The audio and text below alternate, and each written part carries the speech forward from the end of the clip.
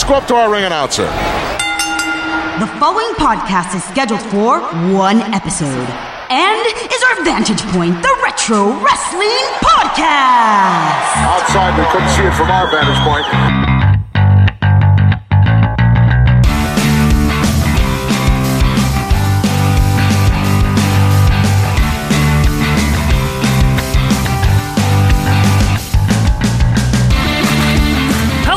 Wrestling fans, and welcome back to our Vantage Point, the Retro Wrestling Podcast. Glad to be with you here for another episode, number 68, here on this Monday, February 5th, 2018. I am Joe Miranda. This is Michael Quinn. How you doing there, Michael? Howdy doody. How you doing, man? Good. Fun with the Super Bowl with two teams that we don't like? That was great. Yeah. So, folks, thank you so much for being back with us as we're here to not talk about the Super Bowl, but the retro wrestling. We're going to take you through some of our retro wrestling moments. It's a romp, as we call it, Quinn. It's a show about old wrestling. It's a show about old wrestling. That's right. And this is our Vantage Point. We want to hear yours. Some ways you can accomplish that is if you reach us on Twitter at OVP Podcast. You can do the normal Twitter type things. You can also email us at ovppodcast@gmail.com. That is ovppodcast@gmail.com. But Quinn, there is a place that has really been heating up in terms of the membership lately. It's like NBA Jam. It's heating up over there. It's called the Our Vantage Point Retro Wrestling Podcast Group. Yes, Facebook groups. Yes, how do you find Facebook, sorry. Facebook. You go to facebook.face, and over there, you go in the search bar. Yep. You search for Our Vantage Point Retro Wrestling Podcast, and the search. Hit the search button. Then it will pop up the group. You hit join. Yep. And then you're in. All you got to do is just send it in, and we usually approve in like seconds. You know, on this group, we've tried to differentiate ourselves from other wrestling discussion venues where people kind of just, complain about everything. We want you to complain about the old stuff. Yeah. And we want you to tell us the happy things about the old stuff. It's a very positive group, and we don't discriminate. If you know everything, because there's certainly people that know more than we do, we love that. If you don't know anything and you're like, oh, I liked Ivan Putski when I was a kid. Right. And that's all you know, fine. Joseph. Yes, Michael. While we're talking about the boards. Yes. I don't mind talking about the new stuff. No, we don't either. However, you should probably bring it back to the old stuff, right? Like, I like to compare it, Sure. kind of thing. Like, that's fun. If it's something newsworthy, like, oh, the XFL is coming back. Well, that's like from Right. 2001, so I think we can talk about that in all fairness. Exactly. Yeah. The Hall of Fame in March. We'll be doing our Hall of Fame bites, Right. and the Hall of Fame is great because it's new retro. Right, it's new retro. Raw 25 we talked about. Right, because that's that was the new fine retro. Too. Another thing, Michael, that we should mention is we do have a Patreon, and there's some exclusive content there. Yes, over at patreon.com/OVP podcast. What happens there? Every month, there's a live video review of 1982 WWF. That's right. Every month. The first of every month. Yeah, for $3 you get that. And if you pay the $3, you also get our commentaries every month. Or every week, sorry. For $2 a month with the commentaries, every single week, every Friday, you will get a commentary of Quinn and I talking over a match from the WWE Network. And you need to check it out and find out how fun these things really are. Yeah, and we even give you the time stamp so that you can turn on your WWE Network and just, you sync it, Joe counts you in, and you're good to go. There's a count in. We've done such luxurious matches like Bret Hart versus Razor Ramon at Royal Rumble 93. Stunk ass. It was awful. Brett Diesel from Rumble 95. That was very good. That was the good version of that match. Yep, and we did Hogan Undertaker most recently. Yes. That was very fun. Hogan Undertaker from Survivor Series 91. So you kind of never know what you're going to get over on the commentaries feed. You never know. A couple of other things real quick here. You might be listening to us on SoundCloud if you happen to find us there. That is not the only place to listen to us. Quinn, where else can we be found? Well, you can find us on Apple Podcasts. Yep. Google Play Music. Yep. Stitcher. Auto. Who cares? And then Blueberry. Yes, Blueberry. Yeah, all the places. And if you do use Apple Podcasts, iTunes, please leave us a 5-star review. We would really appreciate that. Yes, it's a good thing to do because then people know that we exist. Exactly. It looks like, people actually listen to the show and they like it. They review it every now and then. People like to see that on the Apple Music stages, do. whatever it is, pod stages. Pod stages. Yeah. And a couple other things. There's a couple of friends of the show, a couple of podcasts. There is the wrestling podcast about nothing that is hosted by independent wrestler, the Kingpin, Brian Malonis, and an independent wrestling referee who is currently on an extended hiatus, and that is Mean Mike Crockett. And they have a unique perspective talking about wrestling old and new, some ins and outs of the business from a fan perspective and from a perspective of two guys in the business. So that is WPAN, the wrestling podcast about nothing.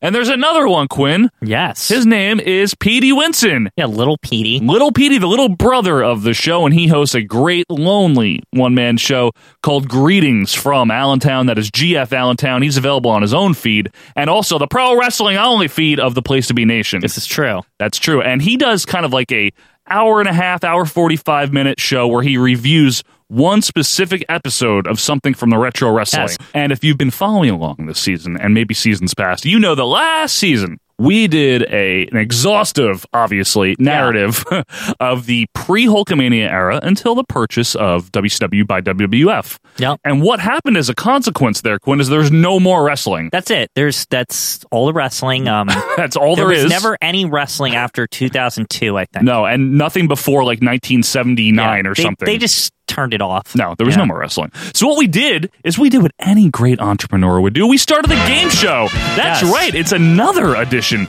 of Pop the Question, where each week we have spun the wheel and it has landed on a question that you, the listener, has sent in. And we would love to read all of your questions. We have a couple of more episodes this season. And after that, we're going to be doing a special episode where we read every single question that we did not get to answer.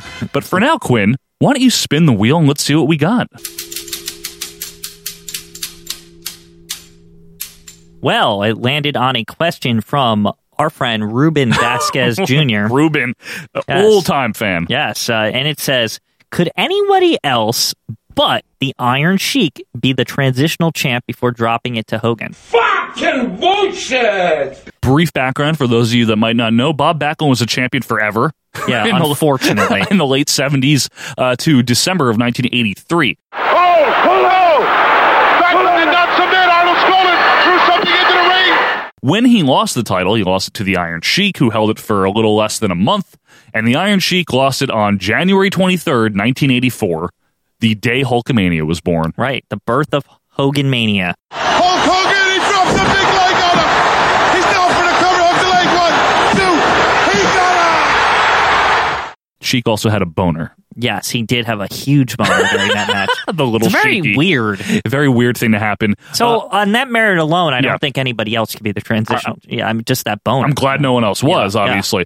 But that aside, one of the reasons, before we get to, I guess, our speculations, from what I've read anyway, that Backlund wanted it to be the Sheik is he, A, didn't want to directly face Hogan, and really a face versus a face wasn't the way to do things back then. Stupid. Yeah. I mean, it's better to have a heel. It only worked once with Hogan and Warrior, really. It worked with Hogan and Warrior. From Sammartino to Morales, Ivan Koloff was a transitional. Right. From Morales back to Sammartino, Stan Stasiak was a transitional. There was always some guy. Some dumpy heel. Some dumpy heel that was like, basically whoever the Monster of the Month landed on, it was like the question wheel on this show. Yes, exactly. It was like, this guy is something we're doing right now, like and we need to get the title off this guy. Like, Stan Stasiak sucks. Yeah. It's just that he's a former world champion because circumstances. Yeah, it's just you win the time lottery. Like, it's just you were there for that. Pretty much, Quinn. Pretty much. So anyway, we wound up being the Iron Sheik, and I know Backlund has said, or maybe this is a rumor, that he wanted to lose it to somebody with legitimate wrestling background. Fine. The Sheik was an Olympic wrestler. Right. For Iran. I mean, yeah, I have no problem with it being the Iron Sheik. However, there's probably other options, I would say, right? I would say let's see, we're talking late 83, right? So who would be a good transitional heel? We have Piper's not just about there, but not yet. Is Big John Studd employed by them yet? I think he is. Because I would say, I feel like he's kind of that guy. Studd would be fine. Don Morocco, what about him?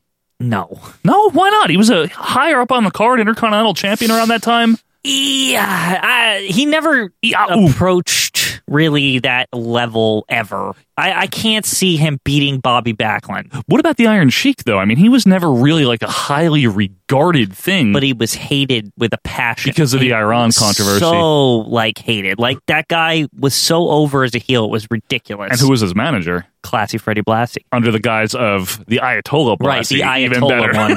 which was so the funny. The Ayatollah one. Yeah, him. Classy Fred Blassie looking a bit like Yasser Arafat at this hour. You know what? I'm going to actually probably say the Sheik was the perfect transitional champion. I'm going to say no. I don't think anyone should have been.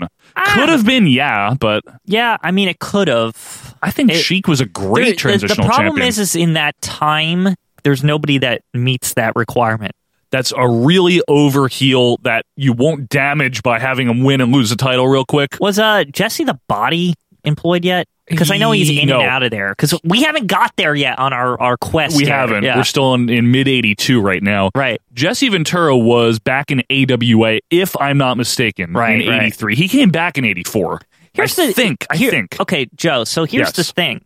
There's no rule necessarily that says that Hogan had to, immediately win the title. They could have waited 3 or 4 months till they got more people. They could have. It wasn't a dire situation. It wasn't, but I think in a situation like that where you have this longtime champion, Bob Backlund, who had been the champion for 6 years or 5 years, right? Right. He lost it to Antonio Inoki, but only in Japan. That didn't count. Right. So in terms of the U.S. viewer, he was champion forever, and he's an old school champion, but Vince is ushering in a new era. Right. I think it made sense in that case to... Look, we got him just now, hot off the AWA. Right. Surprise return. Now he's a big face. Let's strike while the iron is hot and get it right onto him after a month. All I'm saying is that, they could have spent, 3 months at the Garden until they built up the talent pool. Yeah, that would have worked too, but who would have given it to somebody else? John Studd, I guess, if he's there. I really think, that, as much as I hate John Studd... you love him. What are you talking about? He's, kind of the only, big bad monster heel that you could have. Yeah, they didn't have Bundy yet. Yeah, exactly. I would have gone Morocco. I really would have gone Morocco. Yeah, because it's believable, but it doesn't have the same impact to me as the evil foreigner. Volkov, did they have him yet? Yeah, well, the whole thing is that Hulk Hogan would become Mr. America. Yes, he did. He actually was Mr. America in 2003. Right. Allegedly. We don't know if that's the truth. Didn't he say, I am not Hulk Hogan, brother? Do you know what Meltzer said about that? What? I was just asking. Did the dirt sheets expose if Mr. America was Hulk Hogan? I don't think they know. Dave knows, but you have to pay to find out or something like that. I'm not sure. $3 or something. $3. Yeah. Anyway, for that question, I think it's perfect that it was Iron Sheik. Yes, someone else could have done it. Yeah, I honestly, my best guess is Big John Studd. Big John Studd, and I'm going to go Morocco. Yeah. So that's fair enough. So, folks, let us know who you think could have been, if anyone, the transitional champion between Backlund and Hogan in 1983 and 84. Quinn, let's do another question. One more. Why don't you give the wheel another spin? And it lands on another favorite of Pop the Question, AJ Smith. AJ Smith must have sent in thousands of questions because he gets picked a lot. Flooded the question wheel here. What do we got, Michael? Outside of the WWF, what is your go-to wrestling promotion and time period? That's nice. Yeah, I mean, we are, if you're newer to the show, folks, Quinn and I are both, our preference is WWF. That's not all that we like, despite popular belief. Why don't you go first then? Because actually I want to know. Well, WCW from about 1996 to 98. I was a very big fan of it at the time. But do you go to it now is what I mean? I would still watch it sometimes. Yeah, not as much. Honestly, recently I haven't had much time to do anything except this show. Right. But in general, yeah. I mean, I'm a big fan of 90s WCW. I also like to rewatch the earlier 90s WCW stuff sometimes. 93, 94 I've always liked. Okay. I liked, but I haven't watched a lot in a while except with you, 94, 95, 96 ECW. I also am a very big fan sometimes of throwing on random older shit. I used to watch World Class tapes as a kid. Right. That we had at the video store near my house. Wow, I didn't know that. They had those at the video store? They had 2, and from 86, 87 when they were going downhill. Did those have half foot in them? Yeah, they had half foot Kerry Von Erich. Yeah. They had Dingo Warrior, Rick Rude. It was that era of WCCW. Interesting. Well, okay, so you're saying all these. What is your, I think the question is your go-to, right? Your number 2, kind of, essentially. It's WCW from the mid-90s. WCW Definitely. from the mid-90s. Yeah. Okay. And I'm going to throw in a couple of mine. Yeah, go ahead. I know you like other stuff, too. Yeah. I really like 85, 86, NWA. NWA, a lot. 84, 85, 86. I like that, too. That period is just great. I can watch Saturday night at any point, or WCW, whatever you want to call it. Yeah. The show. The show. Yeah, I love Ric Flair's promos. They're awesome. It's just comfort food for wrestling. It's just here's some garbage matches, and Ric Flair's going to make fun of somebody, and it's going to be really funny. Sure. And it doesn't matter which one you pick. That's all. That's They're the all best the part. same. They're it's all there. this loose format of it's just this ongoing story of Ric Flair and the Horsemen. And to get my hands on Precious to put her in a little pink negligee. And I love the setting. It's a very intimate setting. Yeah, very intimate setting. Absolutely. It's very good stuff. I think my other one, there's two, really, actually. I really, really like ECW in 94, 95, same thing I do. 96. I've been watching a lot of that lately. It's very good. I still, it's Joe, fun. I don't even know if you caught it because I know, we live in the same house, but like sometimes I go in the den at like really late hours when everyone's like asleep and I just watch ECW still. Like I did it like last week. Do you have the blanket with you? Yes, of course. The blanket, you can find it on Facebook and any videos of us. It's a mustard-colored blankie that Quinn has, and it's yellow. It's become a very famous blanket. It's the most famous blanket in wrestling, I would say. I would say so, too. I'm like the Linus, or what is he? Did he have the blanket? Linus had the blanket. Like the Linus of professional wrestling. After I gave you my blanket, my life has been a nightmare. Like a hybrid of Linus and Vince Russo. Bro. Well, you are very Russo. Yeah. Chat me up about that blanket. So, what else besides ECW? Anything else? So, there's ECW, NWA, and, I'm just a sucker for, early Nitros. Yeah. Like, I love that crap. Like, it's like... Mid-90s it's such WCW. A weird era because they're still, like, trying to be WWE 1992 Junior. Yeah, in a way. But at the same time, it's like, things are changing. They're pushing the envelope. They're moving forward. Right. And I don't know. It's just, it's fun. I enjoy Ric Flair during that time a lot, too, because you know how much I like the NWA shows where he's doing... I actually get a kick out of, like, old crazy Ric Flair with Mean Gene for some reason. Like with the bowl cut. Yeah, it's so goofy. Like a sweatshirt or whatever he has. You know what I mean? To me, it's like a renaissance because that Flair was subdued for a couple years. Yes, it was. That's true. And it's like, oh, this is like NWA, like mid-'80s Flair. Like, this is the one I like who just says just completely batshit crazy stuff. Yeah, he's just old and like nutty. Mean! Woo! My God! Gene!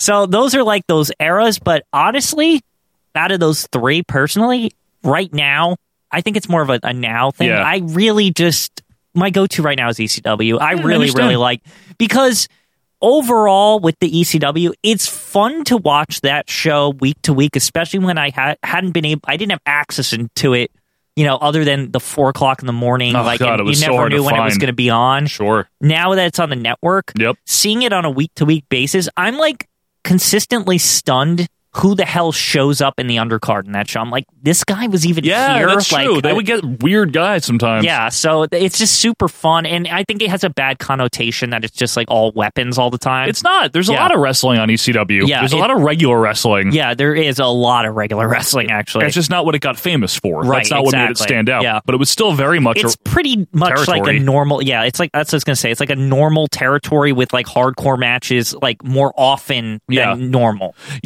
One thing that I was never into, but in watching a little bit of it, is just Southern wrestling in general. Like, forget WCW because that's like a more mainstream version. Yeah, but it's like cleaned up Southern wrestling. Yeah. But you and I watching Continental and even like a little bit of Smoky Mountain that we've checked out, it really ain't that bad. Yeah, I mean, Continental... I checked out a bunch of that, I love it. and that was fun. It's great. The problem with it is it's like very like you have to watch every episode it's of episodic. It's very episodic. So it's like it's in ECW to a certain effect is, but I think ECW is more watchable than Continental. Yeah, maybe. Yeah, I can give you that. Well, it's because it's the 90s version of telling that same story. Right, but it's also it's almost like they learned from Continental and they like sped it up and like, you know what I mean? Sure. So Continental doesn't really benefit from being earlier in that case because it's like, oh, ECW is like the evolved form of it. Yeah, it pretty much is. Yeah. I mean, it's a spiritual successor in a lot of ways, right? Yeah. So that was a good question, actually. That's a little bit a different path there than we would normally take in terms of talking about the old wrestling. I like that question, AJ. Yeah. Folks, let us know what you like. What promotions do you like? What are your favorite time periods? What's your go-to? Maybe you're a really big fan of Smoky Mountain. I know we have people like that out there that really like the Southern stuff. Maybe you're a TNA fan. Don't tell anyone. But let us know. You can do that by tweeting at us. You can email us or just let us know on a Facebook group. And keep submitting your questions because, like I said, we're going to be going through every single one that did not get answered in a very special live video session. Yeah, it's almost like the grand finale of Survivor Series 90. Just let's hope it's not shitty. Let's take a break on that note. We'll be back right after this. OVP podcast will return after these brief messages.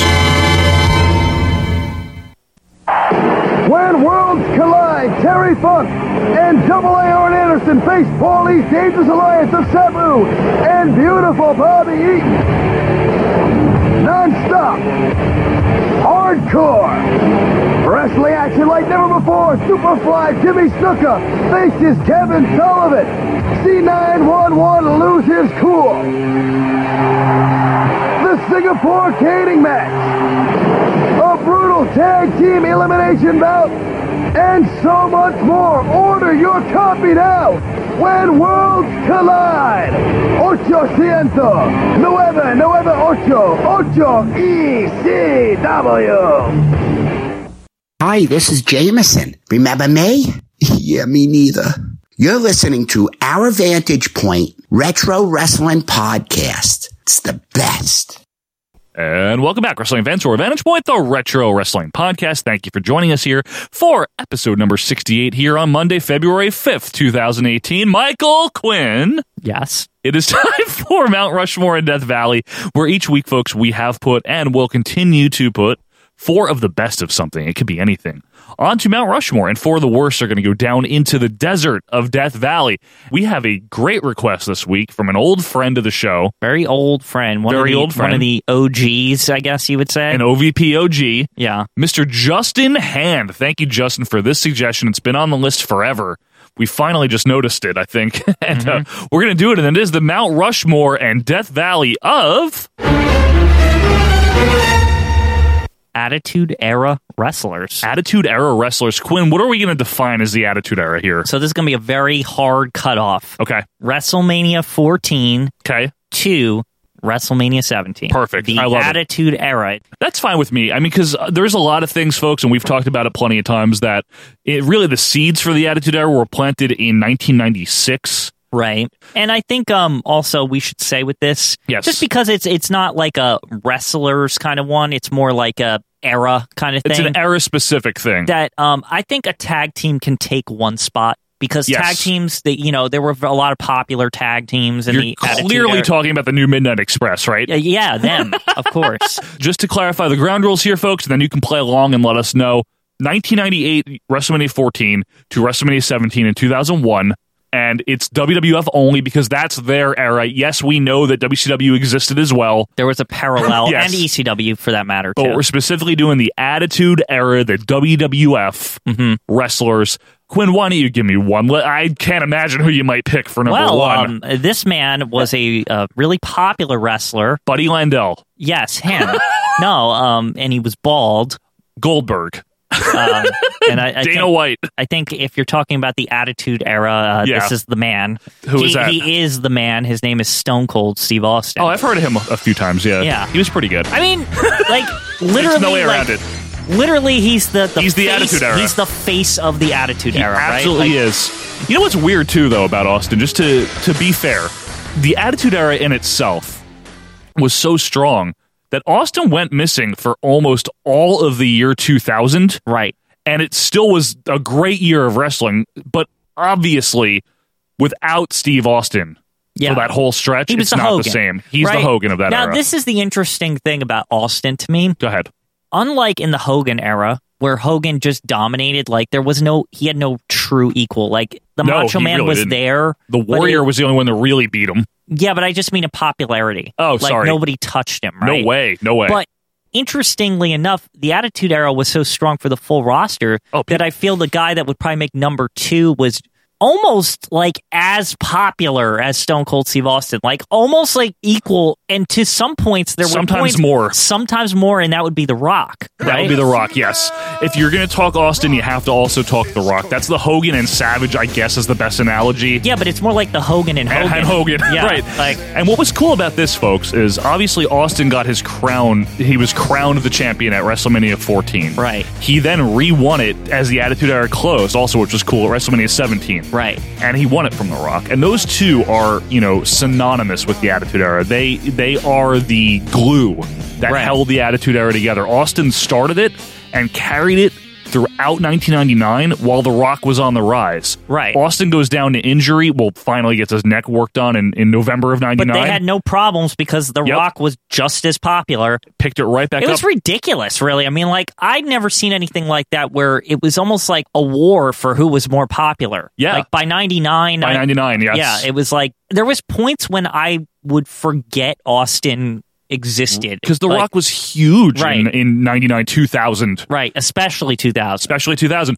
Yeah. But it's so fitting that it ended with Austin versus Rock, the two biggest, they're larger than life. And that's hard to say because there's other big names that I'm sure we're going to get to. Right. But for those two to really stand tall above everyone else, man, I mean, Steve Austin, like we said, he's the spark. He was the guy that was needed to kick this off. And he had been doing that before 98. Yeah. He was the one that kicked it off in late 96 that brought a totally different tone and edge to everything. Nothing was like Stone Cold, ever. Stone Cold ain't going to apologize for nothing because I'm going to keep turning the heat on higher and higher. The Rock, to a certain extent, was just another cocky character, but he just was so turned electric up to 11, on the mic. Was he the most electrifying? Yes, he was the most electrifying, and he was so entertaining is really kind of the point. Yeah, and his in-ring work actually improved over the years, It just kept getting better, so it was like nobody was sad with that. You know what I mean? Like, Sure. It was like, oh, okay, cool. It's like he just keeps getting better. But the point of him wasn't his wrestling ability, The Rock. It was that he was so damn charismatic and entertaining. Right. And with Austin,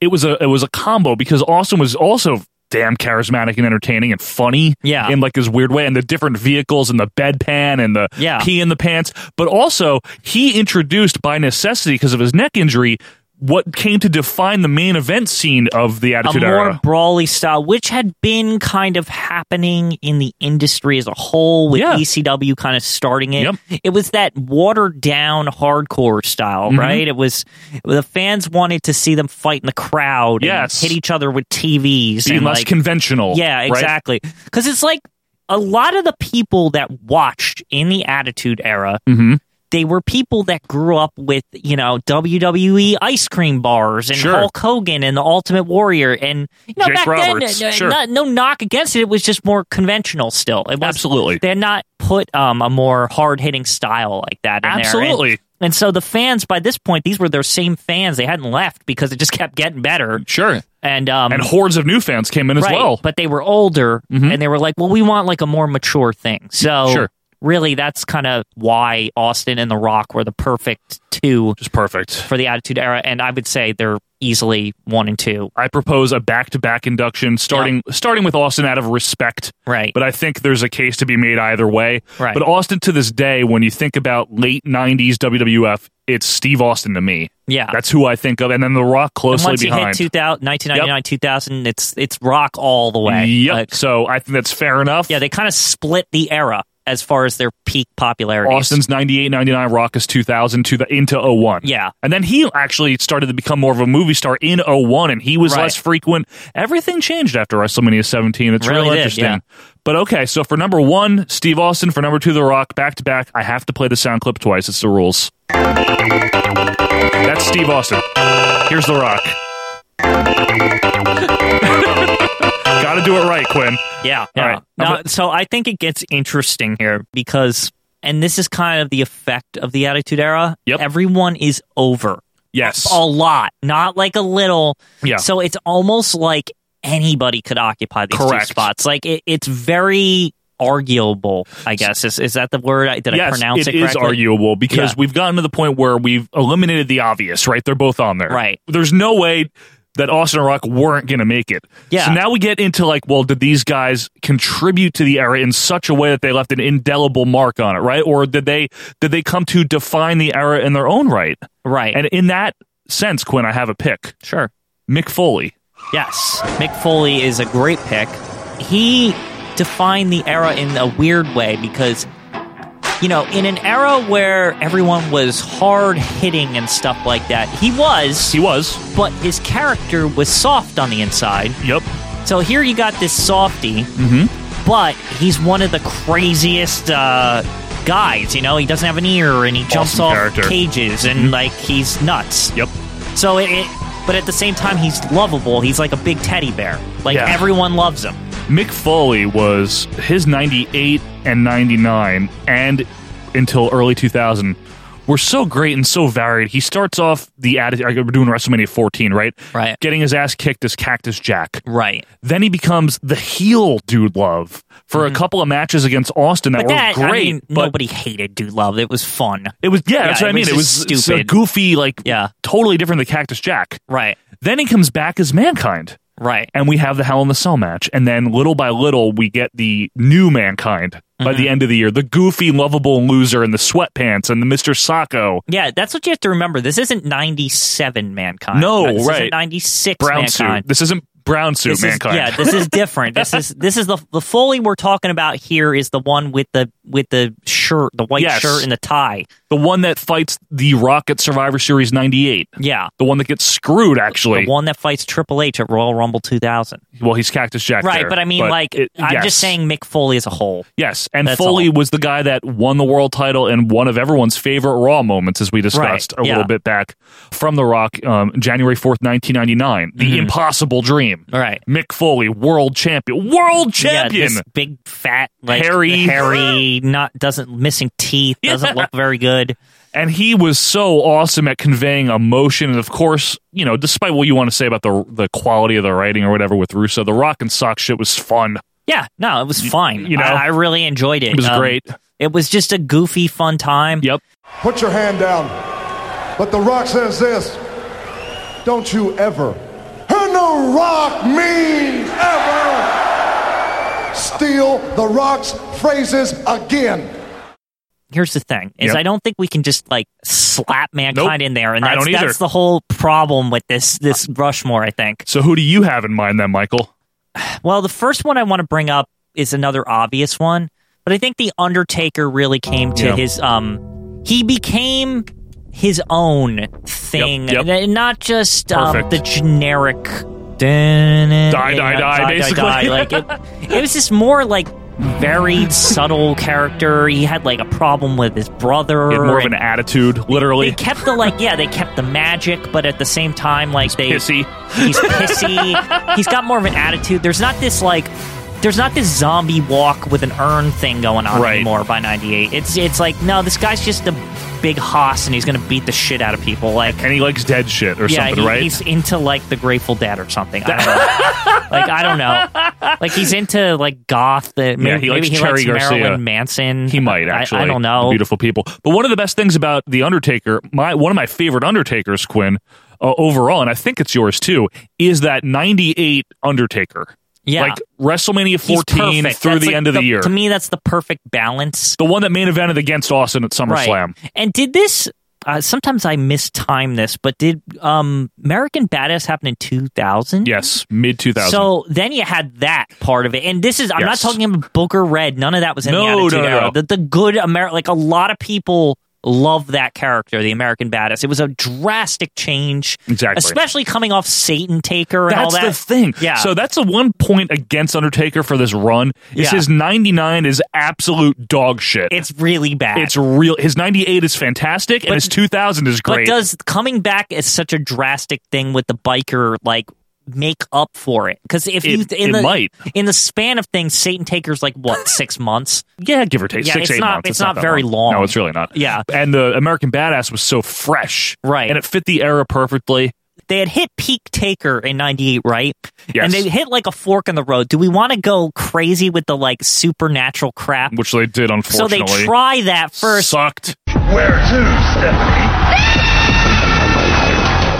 And they realize okay, this isn't the way. Let's go with the more Roughhouser thing, right? And then they switch his character. So it's kind of we got both ends. Yeah, we got to see what happens if you go down the I'm Mr. Magic Zombie Man and is we don't really like that. It's well, what if I'm big biker dude? I'm just a big dude that beats the shit out of people, and people are we like that. We like that, and it was finally something different with the Undertaker, right? Instead of more die, right? That's literally that clip that we play for Death Valley is The Rock making fun of Satan Taker, right? Undertaker, you come on down, die, and all that stupid crap.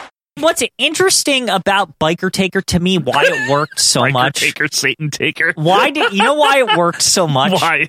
It's because bikers always have skulls and yes. they Eight have balls, that imagery of chains. But I mean, they have that like Undertaker-esque imagery. No, I know. And so like it's not a stretch right. to think that, oh, well, you know, the Undertaker on his off days, he rides a motorcycle. Yeah, Clearly. I mean, it makes sense. No, but I know it's stupid, but it makes sense, right? Yep. I'm going to throw another name out there to get a couple more. Yeah. I think we have a short list. I don't think there's going to be tons of candidates, right? I think there's a couple more here. So I'm going to give you another one, Quinn, Sure. that epitomizes to me the Attitude Era. And you alluded to it at the top of the segment here, but the New Age Outlaws. Right. I love them. Yeah. I really think that they might have a spot. Like they're throughout the entire run. Yep. They are like consummate, like the go-to tag team. Yep. During the whole time. And they had formed, at the dawn of the Attitude Era, shortly before WrestleMania 14, about 6 months before it. Right. And we all know the story. Two like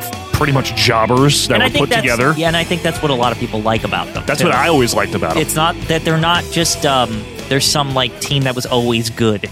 Yeah. You know what I mean? The whole point is that like they weren't even supposed to be good wrestlers, really. Right, yeah. It was like they were just so assholic and obnoxious and stole their victories and shaved Hawk's head and threw people off the stage in a dumpster and did shit like that. Yeah. They weren't like supposed to be the best wrestlers. Yeah, and I like that aspect. What I don't like about their Attitude Era run, the one thing that always pissed me off, and it's really not their fault, it's just that more popular teams came in, I guess. It was almost like the Demolition effect with them, right? They were like unceremoniously dumped. In early 2000. In early 2000, it's just like the company was like, we don't like you anymore. And it's like, I don't really feel the fans were done with them. The Dudleys, though, were the new hot shit by 2000, so it made sense. And the Hardys. And the Hardys and Edge and Christian. Yeah. Now, none of those guys will probably make it, right? I mean, because they don't... No, because I feel like the Outlaws were kind of like a face or like a signature aspect of the Attitude Era. You know what I mean? Like, the other three kind of went on to do other things. They started during the Attitude Era. Right. But they don't epitomize it. But the Outlaws really epitomize it. Now, are we only doing wrestlers or just figures in general from this period of time? Because there's a couple more. I mean, I know you're going to want to bring up Vince McMahon, right? I would, but there's someone else too. Okay. Sable. I hate to say it, but she is the Attitude Era on the female end of things. And I don't like her, and I think we've made that very clear. She didn't come into her own. She, to me, is fair, Quinn. Yeah. She started in like early 2000. In 2000, She's similar to the Edge and Christian and the Hardys. Okay, that you like they're like part of the Ruthless Aggression or something unfortunately. like that, yeah. But Sable was pretty much all Attitude Era for the most part, and she was only there for, a year-ish of the time period we're talking about. But holy shit, was she a big deal. She's worth mention, at least. She was in Playboy.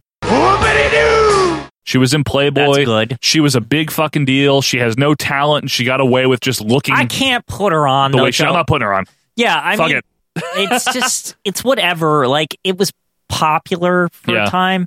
Another person, too, is, I kind of don't want to put Vince on because I consider him more a character and not a wrestler. Fine. So for the record, if you ask us why we didn't put Vince on, it's because he wasn't a full-time wrestler. Yeah, he's fine. Like, He's the best, one of the best characters of the Attitude Era. Literally one of the best. There's no way around that. Yeah, and one of the best characters ever. It's not like he was wrestling day to day. No, I mean, he didn't really wrestle much at all. He wrestled like 3 times or something. So whatever. Yeah. Great match against Shane at WrestleMania 17. That was really fun. Okay, so we got that out of the way. What's another wrestler pick? Okay, so what about Kane? Yeah. Kane was... This is Kane's best period. Absolutely. From 90 to 01, almost like exactly. Yeah. Like, it's like he is the best there. Absolutely he's so good. He's so good in the ring. He's good like as an imposing as a character, right? Like, he's fresh. He's young. They even did interesting stuff where he didn't have Paul Bearer, and it's like he's trying to get out on his own. You know, like it was just he was a fun character to watch week to week. Loved his team with X-Pac. Yeah, that little big man, little man team in '99. Yeah, that was good. That was great. And then he had Tori as a girlfriend. Yeah, I know. I mean, it was stupid, but it was fun to see Kane with a girlfriend. Like, how does that work, right? And it wasn't Katie Vick too, so that's good. Kane's up there too, and I have to bring him up. Triple H. I mean, he was a big deal. 2000, Quinn. Yeah, 2000 is a standout year for Triple H. It's the whole, everyone gets behind this guy. I don't understand. I know we have some listeners that don't like him at all. It's not even just to not like, it's just... Tony Chirichetti, it's just... for example. it's just I enjoy some of his work. 2000 though, man. I enjoy his 2000. Yeah. It's just I don't appreciate the whole like everyone put him over thing. It's like Oh, man, we're Mick talking Foley. about people Shit. who, we're talking about people who had to put him over. Mhm. Like they're the real people who deserve to be on this list. Like Foley, yeah, for example. and Yeah. The Rock. And The Rock. Yeah. Yeah. What about Kurt Angle? Or is he kind of like started there, but the real legacy Kurt Angle is like the mid 2000s, right? Bald Angle. Bald Angle, which Post the started in hair 02. match with Edge. Correct. So- So disqualify him because he was yeah. okay in I mean, 2001, he was a but standout talent. standout. With him, I think Jericho was a very popular, Same type of thing. Was a very popular talent. Same thing, though. Yeah, he didn't win the title too. Yeah. Him and Angle, like literally after the era was over, it's like they got their time. There's no more Austin. There's no more Rock, really. And all of a sudden, those two kind of were like, Yep. okay, like Jericho and Angle, they're really popular. Yep, and Lord Voldemort came into his own Voldemort, also, yeah. stuff like that, and Eddie Guerrero as Eddie well. Guerrero. So all those guys came in then, but they didn't. They didn't really do it yet. They're not the Attitude They're Era. not. They just Yeah. started them, but they don't define the Attitude Era. And I Right. think that's part of, we're not talking about best wrestlers in terms of wrestling quality. This is like overall picture here. What do you think of when you Yeah. think of the Attitude Era? And I guess Yeah. Mankind would probably I think Mick he's number Foley 3. easily, I think right? he's number 3. He pulled the sock out of his pants and people loved it. I mean, come on. How do you get more over only than in that? the Attitude Era can that ever work. Seriously. right? I have no objection to putting And him he in. also, we didn't say he was a talker. One of the best One of the talkers. best on the mic during the period. He could be funny and he could be serious. And that's one of the things about the Attitude Era is that a lot of it was about the talking and the storylines, and people have, you can hate that if you want. It's okay, because the in-ring, for the most part, was not nearly as good as it used to be or would become, but the talking, the promos, Mankind belongs up there with Austin and Rock. Right. So for number 3, Mick Foley, in general, any persona. Right. All right. I am running out of real legit contenders. Just to recap who we have hanging in the balance, like near the mountain, Undertaker, Outlaws, Triple H, Kane, and Triple H. Yeah, so I mean, those are some pretty good names there. Yes. Do you have any other contenders? I really don't think I do that can match these guys. No, not really. I mean, if you don't have Shawn and Brett there, obviously. So, and since Vince isn't a wrestler, We're no. not- and Sable, we're not counting either. Did anyone, do you think, had a short run that was popular? Like, I know Rikishi did. He was very over yeah. briefly. Al Snow had a weird period where he was really over. Al Snow. I mean, these are guys that I don't Shamrock. think would make it, but I feel like they're honorable mentions at this point. Like a Ken Shamrock had Yeah. a pretty good run there. It's even weird unsung heroes like Steve Blackman was always fun. Like things like that. Sure. Like, there was a lot of like good players good players as Yep. we would say. Absolutely. Like guys that, they're not going to make the mountain, but they're excellent Attitude Era Mhm. wrestlers overall. Yep. I think out of the 4 that are still hanging in the balance, it's tough because Undertaker was awesome for a lot of that run. Yeah. But at the same time, because it's so short, that 6 months hurts him. Yeah. But- And Triple H had the best 2000, I think, anyone. Okay. Out of anyone. Let me say something about Triple H here, right? Yeah, go ahead. Really, he had one good year. This is a I've always 4-year said that. period. Yeah, I've always he said. had one good year in his whole career. Yeah. This takes place during that era. Yeah, he was good in 98. He wasn't great, but he was still good. All I'm saying is at least The Undertaker had a good 98.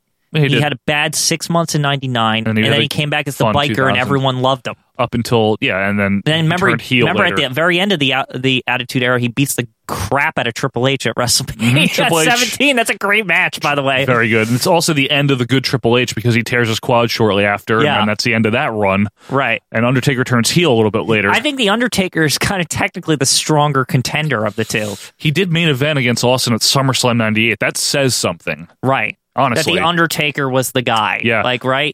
The Undertaker was always... He wasn't like a number 2 as more just like the always go-to. It's like, well, if the feud Austin's running is not working right now, The Undertaker's always running in parallel as a main Right. eventer. So it's like, well, Austin hasn't fought The Undertaker in a while. Let's have Right. him fight him. The only thing about that, though, Quinn, is that like The Undertaker obviously didn't define. He wasn't defined by the Attitude Era, and nor did he define it. But he was a big player. But The Undertaker went on to wrestle until like now. You know what I'm saying? To me, The Undertaker is his most diverse in the Attitude Era.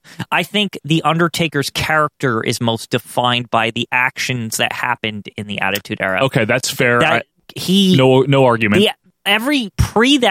He's just the generic, Undertaker. Yes. Which, nothing wrong with that. No, it's but, fun. The majority of that run is boring as hell. He's fighting big fat people and doing nothing. Right. Kamala. Yeah. Stuff like that. That's a fair point. He's much more one-dimensional. And post that, he's more of a once a year match guy because he's getting older. Mm-hmm. There's and he has the MMA era, I guess, for a period. Now he's just a hybrid of everything he's ever been, right? Right. But a lot of that's because of this. Right, exactly. You're right. Although he's never been Satan Taker ever again. Thank God. Yeah. He's also the guy that threw Foley off the Hell in the Cell. Right. All right, let's play the elimination game here. Undertaker or Kane? Undertaker or Kane. Or Kane. No, Yeah. Kane. Okay. Sorry. So get Kane out of there. Okay. I like Kane. I think he's really good. He's very athletic. Yep. This is like all defenses of him. But he's not the all-time the Attitude Era Rushmore type guy. No. He's a great He's like talent. He's like your guy, scaling the mountain. He's very close. I'm serious. He's very good. He's during worthy that time to be period. climbing. Yeah, Absolutely. Yeah. I'm going to go one step further here and ask you, Undertaker or New Age Outlaws? Here's the thing. You're down to these two because I think you're going to eliminate Horse, right? Triple Yes, Horse. I think Horse is good for a year out of the whole thing. But the Tank win, obviously. That's what won the ratings Of course, war. the Tank, yes. So is it really ridiculous. down to Taker and the Outlaws, huh? Well, okay. So this is where my logic with this. Yeah. The Outlaws were what was it, about 99, where they were we don't like these people anymore, and they just just became big losers. Yeah, and they broke up, and it was a whole thing. But The Undertaker was 98. The 6 months in 99 was shit, but the rest was fine. It was fine. The Undertaker, for the majority of the period, was awesome. Yeah. It's the best I ever liked The Undertaker. Man. I know. The Outlaws are up there. I mean, make a case for the Outlaws. Go ahead. The Outlaws were probably one of the most over presences on the show. Yes. They had, obviously, the best catchphrase and whole pre-match routine. They were great. In the ring, they were fine. It wasn't about the wrestling back then, folks. They were more about the chicken shit, get away with the win kind As of heels, thing. yeah. Hit people with stuff. And then his faces, they were okay. His faces, too. They pulled that off. They were a huge part of DX, obviously, which, if you like that version of DX, not everyone does. Mm-hmm. But beyond that, I guess, by 99, they're not really teaming together as much. Billy Gunn turns heel. Yeah. And by the time they are reformed in their heels, everyone's kind of tired of them, and the Dudleys just kick the shit out of them, and that's it. Right. I think, unfortunately, they get buried, really. I don't know why. It always came off to me like they had too many tag teams. Kind of. And they were just It was an older era. They represented the old Attitude Era, and then the Edge and Christians and the Hardys and the Dudleys were coming in. Right. You know how we're talking about, Triple H had one good year? Mm-hmm. The Outlaws really only had 98. They really weren't that big a deal after 98. That's true. Billy Gunn was going for the Intercontinental, but then he wound up winning the Hardcore and vice versa. Road Dogg became...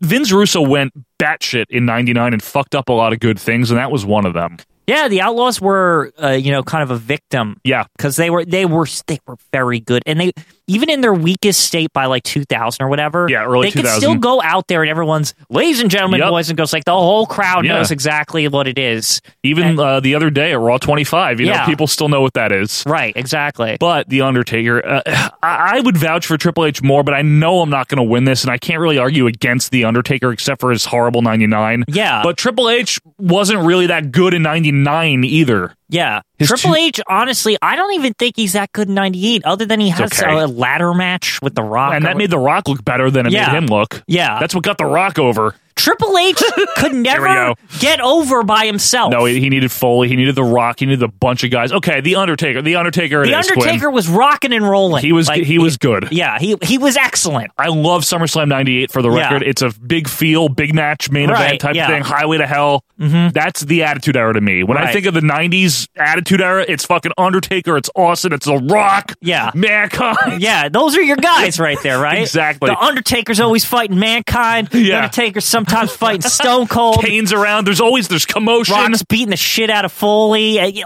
These four guys. Yeah. They were the crisscrossing, intersecting storyline people. They were the four, the big four. Okay. For number 4, The Undertaker. Well, to recap for Donnie, we have Steve Austin, The Rock, Mankind, and The Undertaker. That's our Mount Rushmore of Attitude Era wrestlers. You can feel free to let us know yours. Quinn, why don't you chat me up about one of the worst? Actually, here's something I can bring up. This is a big group of people. Okay. Right to censor. Oh my gosh. What an annoying thing, huh? First of all, their music. Yeah, their music. Which I'm sure you'll put in like under this or something. Yeah, it's horrible, as you can hear. Steven Richards. Yeah. Steven, first of all. Steven. Everyone's name is proper. The Good Father. Oh, no! Yeah. The Good Father. Bull Buchanan, your favorite, right? Anything with Bull Buchanan sucks. Now, what's your problem with Bull Buchanan? Because he's pretty good. Stinky. I don't think he's that bad. Oh my god! Anytime he came out, I wanted to go take a dump. Are you sure? He was a pretty good wrestler. What are you talking about? Let us know, folks. Generic. He's fine. He's garbage. You're a little too harsh on Bull. I don't like him. All right, well, Right to Censor is really bad, but here's the thing. Right? Ivory. Yeah, Ivory. That sucks. Wrestled in a dress. That whole thing was that whole thing was so upsetting and unnecessary. Just like Vince being petty again because of the other freaking the Parents' Council PTC, or something. Yeah. I don't know. Yeah, no, that's what it was. Yeah. Fine. Yeah, that was really bad. Why don't I give you someone that was there for the whole Attitude Era? Okay. That was never good. And again, this is not the worst wrestler ever, but we're talking about a specific era, and this guy sucked like always and acted like he was always so good. Hardcore Holly. How about I could start with you right here and right now? It doesn't matter to me, Michael Cole, because I will break your ass in half, you little shithead. Oh, yeah, Hardcore Holly. Like, what was with this guy? Okay. So, I don't think he's, in the Attitude Era, that's, the best Hardcore Holly you're ever going to get. I guess you're right. To be fair. To Hardcore Holly. You're, thinking of, 2008? Yeah, when he's like, Cody Rhodes, you're my boy, and I'm going to beat the piss out of you till you're good, or whatever the hell that was. You remember that shit? Yeah. All right. That's the Hardcore Holly you don't like. He's fine during this era because you know who carries him? Crash. It's true. And Molly. So we're going to make a deal then. I won't campaign for Hardcore Holly, and you will leave Bull Buchanan alone. Fine. Deal. But what about the Right to Censor as a whole? Because we said teams and That's stuff. Okay. Are they worse than the oddities? Paulo Silva, Quinn. Okay. I know. Fucking Paulo Silva. However, the oddities were at the very least over.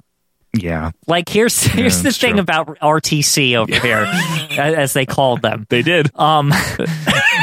Nobody liked. It wasn't like they were heels, as in nobody liked them. It was just annoying. It was just get off my TV. We don't care what happens to you. I remember turning WCW was horrible during this era, but the Right to Censor would actually make me change my channel. They were that annoying. Because it was I don't want you to win. I don't want you to lose. I just don't even want to see you. Yes. It was different than I want you to get your ass kicked. It's a shit gimmick. Yep. It should have never existed. Yep. It was terrible. It was petty. And you didn't like it. I just don't like it. and the end result is just Ivory losing to China or something, and that's don't the get me end started. of the. That's kind of the end of it, isn't it? Yes, it it's is. literally the last day of the Attitude Era, and it just no more Right to Censor. And it ruined Val Venus's career in the short term. Yeah, because he had to join that shit too. Tell you what. Sure. What about beaver cleavage? I know that gets brought up. Always bring up beaver cleavage. Bad. It's really bad. It's stupid. It's mosh. Now, okay.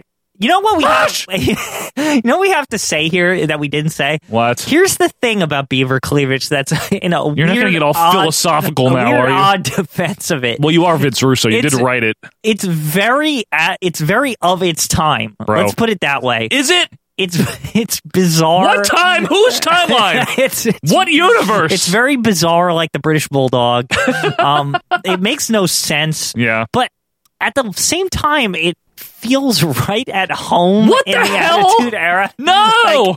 Get that out of here! It's so weird. It's very bad is what it is. So, first of all, the name doesn't make sense. Who's the beaver cleavage? If he's a beaver cleavage. Why is that his last name? I hate this fucking angle. But wait, Joe. Yes? The beaver, isn't it supposed to be I know it's beaver cleaver. Like a vagina or whatever, right? Yes, you're correct, Michael. That is a slang for vagina. Yes. Right? Mm-hmm. However, it's supposed to be like that Ozzy and Harriet, and didn't his No, it's supposed to be Leave It to Beaver. Leave It to Beaver, whatever. Not Ozzy and weren't Harriet. They connected somehow? No! Like weren't Ozzy and Harriet the parents? I'm Ward and June. I'm so confused by it. And you wrote it too. Yeah, I wrote it. I think it's the same thing, bro. Can we talk about? Hang on. Yeah, go ahead. Can we talk about Dan Severn? Yes, he is shit. Now, this is nothing against Dan Severn, the man. Yeah, or the Dan Severn, the UFC fighter. Mm-hmm. And I'm sure in a different era, maybe he would have been utilized properly. Maybe. However, maybe right? He had no charisma, so I don't know how you utilize him. Right, exactly. However, in an era where we are talking about guys like Mankind and The Rock, and Kane and Undertaker and Austin and the Outlaws, he's like the opposite. He's a stern-looking man with a mustache that's like milky. You know, like they should have just put him with Bradshaw in the new Blackjacks or whatever. Like it could have been the same thing. Just replace Barry Windham. No one notices. No one would notice. He's just like a little bigger. Well, so does he have any merit here? Because he just did not fit the Attitude Era. He wasn't over Jim Cornette with the belts and all that. The 1,000 belts, and he's like running around him or whatever. Yeah, he's just terrible. And he's so annoying. He is. Why is he there? That's my main thing. Here's the thing, is like he should theoretically be like unbeatable. Right, yeah. But like the way he's presented, I just feel like Stone Cold could just hit the stunner on him in like 2 seconds and then just beat him. Probably did. Yeah, honestly, probably, that probably happened on a house show or something. Maybe. It I probably don't know. did. So that's the thing. It's not saying Dan Severn wouldn't be good. Yeah. And isn't talented or whatever the hell people might try to defend. It's just that why the fuck was he there in the Attitude Era? He doesn't fit. Like, he fits more in like 97 maybe. Yeah, and if you want to go earlier, but yeah. 96, like when Possibly. Vince is trying shit, you Yeah. know? But not 98, not 99. So you want to put him in as number one? Okay. All right, so for number one, Dan Severn. Die. It's unfortunate, but you know, things happen. The original Beast. The original Beast. I'm still going to keep Beaver Cleavage in the back of my mind. What about the British Bulldog? Attitude Era version. Shit. Oh my God! What a fall from grace! Right? Like it's bad. That is really bad. The jeans and all that. The jeans and the woof woof music. Yeah. And he's like, I'm gonna win the title at the 6-pack challenge, and then he doesn't, and then he he's sucks. never anything ever again. You know, I was excited when I know, he came me back. too. I was like, oh shit, British Bulldog! Like, and he's got like an edge to him. And Yeah. I was all pumped up. And then he he's heard the music. woof woof. Yeah. He's got the high tech boots on and the jeans, and his socks are like tucked into his jeans. Felt bad for him. You know, Davey. Good old Davey. But honestly, they botched that, and he just didn't have it together. I don't know. Maybe both. I don't know what bad. happened there, but that was really bad. We can't count like Brockus, right? Because like he was there for like 3 seconds. He barely did enough. Like Yeah. in order to be bad, you have to be there being bad. Right, Not so- like be there once, you know? Right. In my mind anyway. Like Dan Severn was like a thing like over and over again. Like Right. Dan the Severn and Cornette. What about the LOD in the Attitude Era? They were bad. Oh, they were shit. I can find worse though. Okay, what do you got? What about Naked Midian? That shit was terrible. Like, well, just Midian in general. Honestly, any iteration of Midian. yeah. So that was Phineas for people. Yeah, like, Phineas, who I guess is a chef now. Yeah. You know, Phineas the guy, he's like supposed to be one of the nicest, Excellent. like everybody Yeah. that ever worked with him is like, he is the best. No one hated him. Yeah. Throughout his whole run, as Right. Phineas, Midian, Naked Midian, whatever, like everyone loves him. Right. But as a performer, he's junk, man. He's the guy in like WrestleMania 2000 you never pick. Like you're just like fucking Midian. Like what? That's gonna go on Dave Van Antwerp's Mount Rushmore of quotes Yeah. for this episode. Like seriously, I'm like, with you. Yeah. Because here's the thing, right? Again, compare it to what's going on in the rest of the Attitude Era. It's hard for people to not care about something in the Attitude Era. Right, yeah. Honestly, everyone was over, right? Who wanted to see a Midian match ever? Never. Yeah, I love you, Phineas, but I can't condone the Midian character. Yeah, sorry, Like, Phineas. It's terrible. For number 2, Midian or Naked Midian. Die. Or Naked Midian. Yeah. The optional, like clothes or no clothes. Yeah. All right, Wasn't the character actually called yes, Naked Midian? he actually was. You're right. No, that's real. Wasn't he on the Tron as Yes, Naked Midian? He was really called Naked Midian. Yeah. What about the Mean Street Posse? I love them, Joe. All right. I can't. I'm not going to even open that They're box. so great. Not Like, Test. Yes, Test is one I wanted to bring up, actually. He had one good match and angle. He had and all it was the the Shane McMahon thing. He had all the potential in the world. Yeah. He had the look. Yep. He had the size. Yep. He could wrestle decently. Yep. He got the push. He got the fucking Stephanie McMahon angle. Like that's a big thing. Yeah. That was so much time involved. Yeah. There was the whole wedding. He was in a wedding. It was good too. He was involved in all that. And then he was in TNA. And Triple H just like, nah, fuck you. Like, and basically, like, he never was good ever again. That's He was really in what that happened, tag team with Albert. And TNA, yeah. What about Albert? You like Albert, don't you? He first of all, I don't feel like he was like in enough of the attitude. Well, I guess he was as Prince Albert, but oh no, yeah, oh yeah, that was bad era actually. Prince Albert, that version of him was. Or he was like, I have piercings or something. That's he what was it was. basically like a hairy headbanger.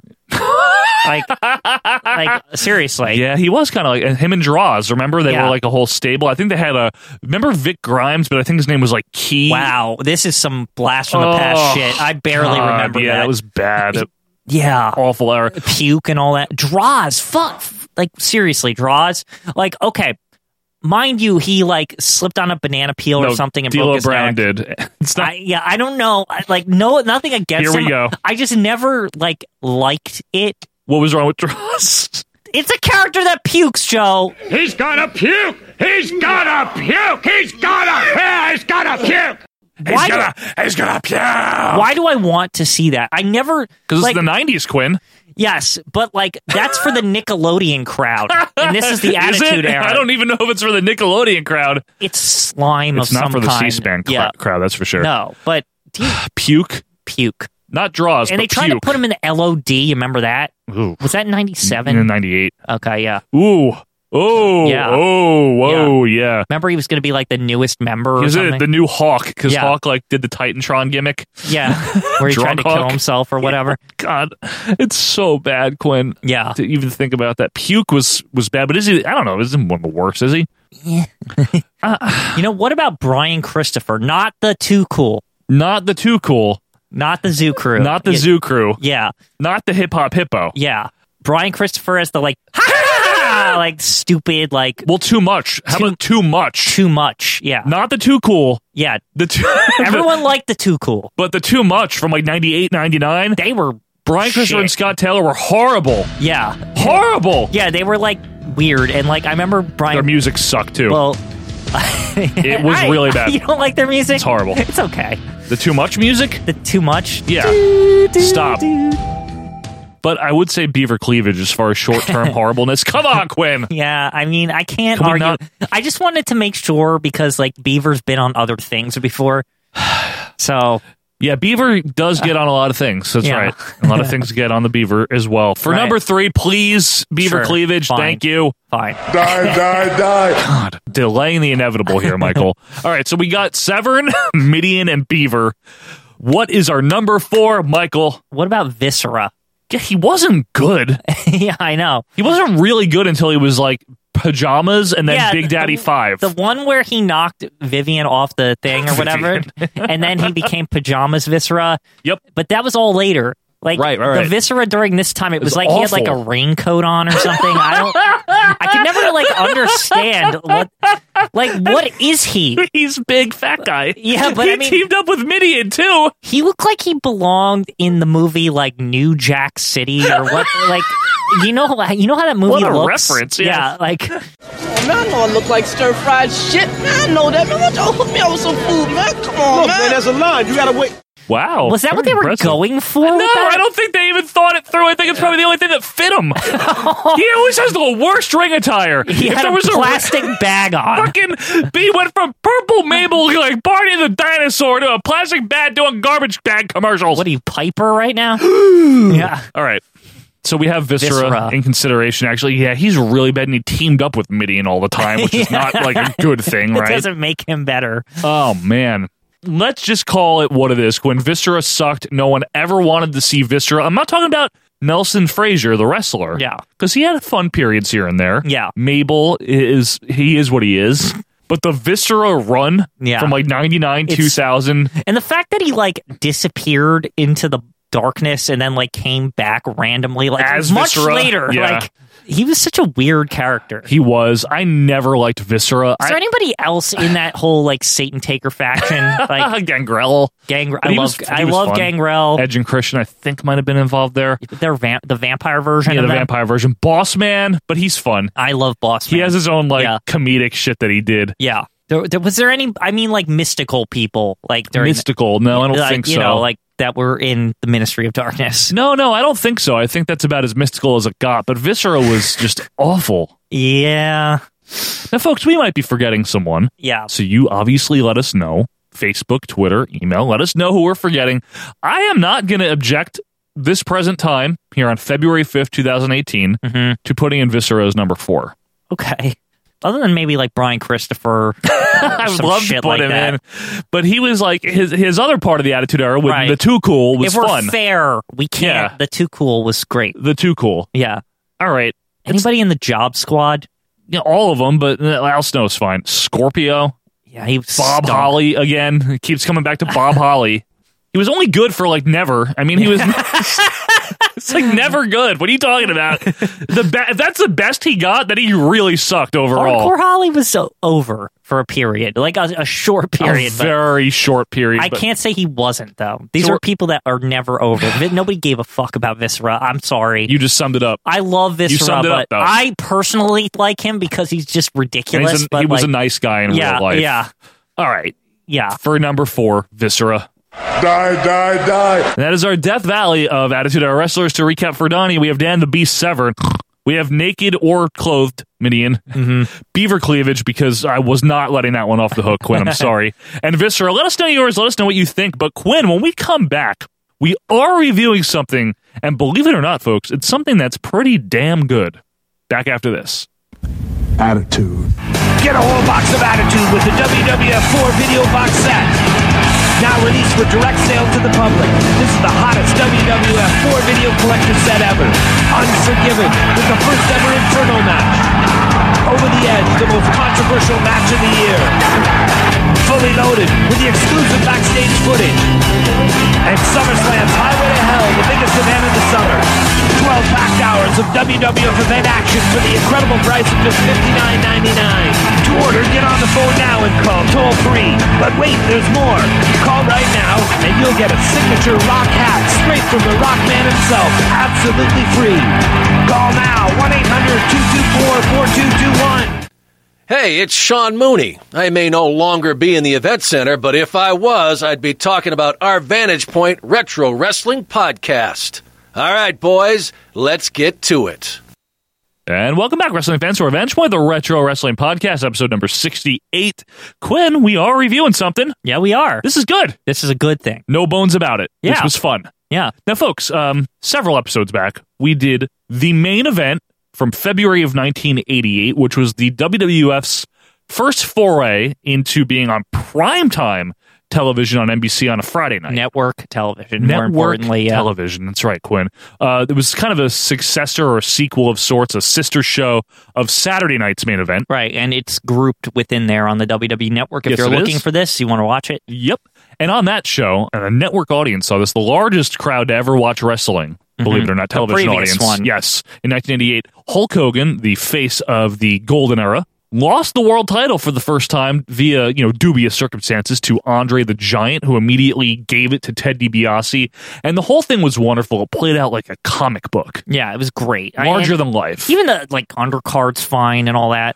Randy Savage beat Honky Tonk Man by disqualification, right. But more importantly, he defended the honor of Elizabeth. Right. It was great. Great moment. And Strikeforce gets cut off fighting the Heart Foundation. Yeah. It was a fantastic show. Because who wants to see that, honestly, after all that? Yeah. So a year later, on February 3rd, 1989, the WWF is still flying high. Now we have world champion Randy Savage. Right, and we're coming up to WrestleMania 5, and we need a storyline for that. We definitely do, and something's been brewing this whole time since Randy Savage won the world title in WrestleMania 4, maybe even earlier since Hulk Hogan came to his aid in October of 87. Right. What we have now is Hulk Hogan is still very much involved in the World Wrestling Federation, and he is a friend of Randy Savage. Not even just friends, they're a tag team. They're the Mega Powers. They're the Mega Powers, and here something very interesting happens to the Mega Powers. On February 3rd, 1989, we have the main event 2.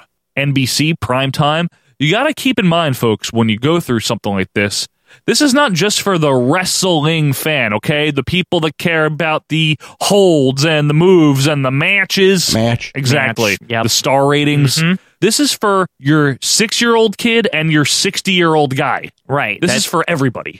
They're not going to buy pay-per-view. They're just going to turn on their tube, and it's the 80s. Like, not everyone has cable. Yeah, but everyone has NBC. Right. With your freaking antenna, if nothing else. You can watch this, and it's not, like, on late or anything. Nope. Grandma can watch it. Grandma. Little Billy. Little Timmy, Billy's cousin. Your 20-year-old college-aged, dickhead. Your older brother can come back home. Punch you and then watch this, fart on your head. Get out of here, butthead. We're watching the wrestling. So that's what's going on here. And obviously the hope is, well, maybe at least a small portion of these people will now become long-term wrestling fans. Right. That's the whole thing. But you got millions and millions of people watching. What does Vince McMahon present for the second time? Let's find out. We start, folks, with like what I would call the newspaper intro, Quinn. This is a great intro because Vince is like rhyming everything, like a lot of alliteration. Yeah. The Twin Towers versus the Mega Powers. It all started in the golden days of summer when the Madness joined the Mania to mark the first triumph of the Mega Powers. And it's ridiculous, actually. Over the top in the best possible way. And it couldn't get any more comic booky. Like, literally, like, newspaper, like, spinning like into the Daily frame. Planet, right? Yeah, like the Daily Planet, or, like, Superman's gonna come. Or and Vince is like, the big bully boss man is gonna use his billy club to book him or something. It's like, it's ridiculous. Like, you know what I mean? Funny, yeah, you're right. Heroic Hulk Hogan, all this, the renowned Randy Savage. Yeah. We're paraphrasing. But anyway, we recap Hogan touching Liz's butt, among other things. See Boss Man attacking Hogan at the Brother Love show. Chat me up about what happened there when Boss Man attacked Hogan 2-time. By the way, the screen transitions during this, there's like one where like Brother Love's like finger is in the air and he like swipes across the screen. Now his finger is in Conrad's, and then Boss Man attacks Hogan. And then at the Survivor Series, it happens again, and he cuffs up Liz later on. Until Savage makes a save. This is all in the recap.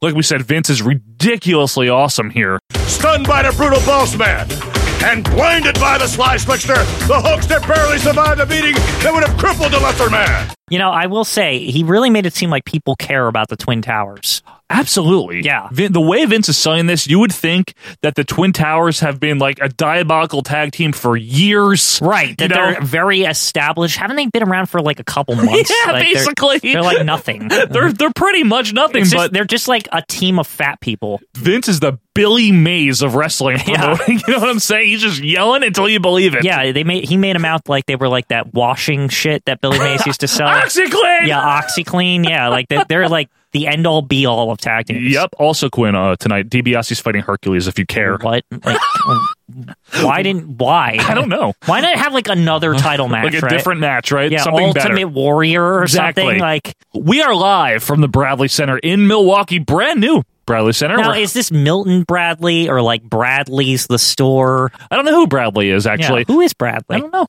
Maybe you know. You can let us know, folks. Hashtag who is Bradley?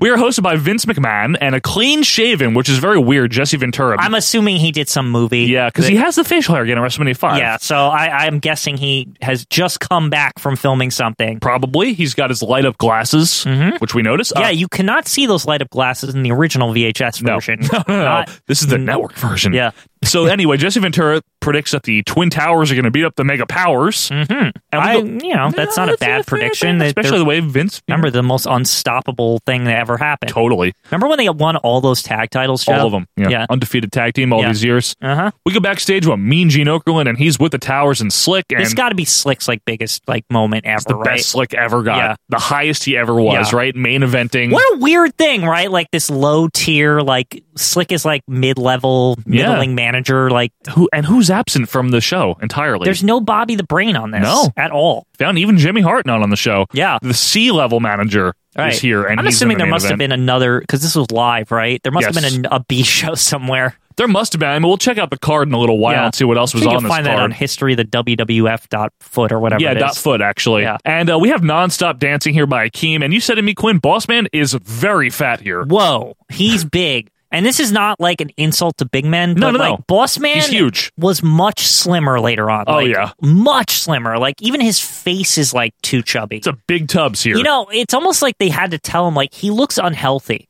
in all fairness to the boss man, he's very big. And I'm happy that he like slimmed down later. Mm-hmm, because that probably like prolonged his career. We get 2 great lines from Slick. Chill out, Holmes. Chill out, Holmes. And elementary, my dear idiot. Elementary, my dear idiot. Yeah, Which that I is think pretty good. Very good line. I like that. Akeem says something dumb. I didn't catch it. And then Boss Man reads his rights, because Boss Man's a cop. Even though he's not. Remember he's a cop, Joe? Yeah. He's like, you have the right to remain silent. He said, what? Slick says something about he's the law of the land. It's like, no, he processes people right. that the law has like prosecuted successfully. They've already been convicted. Yes. They've already been arrested a long time ago. He just makes sure they don't get out of the jail. That's it. Jeez, why was this so hard? It's ridiculous. He even has like the uniform of a corrections officer, not a cop. He doesn't wear a cop hat to the ring. Jive Celebro hits, and we welcome the Twin Towers. Akeem has the yellow smock on, Quinn, the trademark yellow smock. You had said there's some other smock. There's other smocks. But I swear there's only the yellow There's smock. other smocks. Akeem's action figure had the yellow smock. There are... no, he's blue. There's other smocks. No, the blue's under the smock. There's no smock in the Akeem action figure. He's just wearing the blue attire. I thought he has the smock on in the hat. No, he has the hat, but no smock. Are you sure? He's got his blue tights on, yes. You said to me, Quinn, that Slick is looking very dapper tonight. He's always dapper, very but, big occasion. This is a big moment for the Slick. Yep. I mean, it's not as dapper as, like, WrestleMania 3 with the bowler hat. No. And let's not get carried away here. He had sock holders on. Like, he had, like, the most slickest the braces of or whatever, slick. yeah.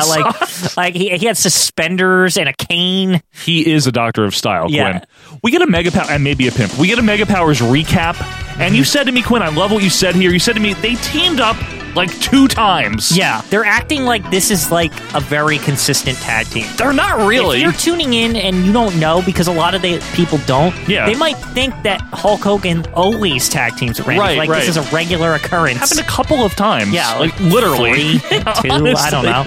And of course, the whole point of this recap is to make the point that the Mega Powers are friends. There's no dissension. Everything is fine. Don't worry. And you had a very good question to me about Elizabeth. Yeah, Quinn. I was like, why did they act like Elizabeth ever did anything?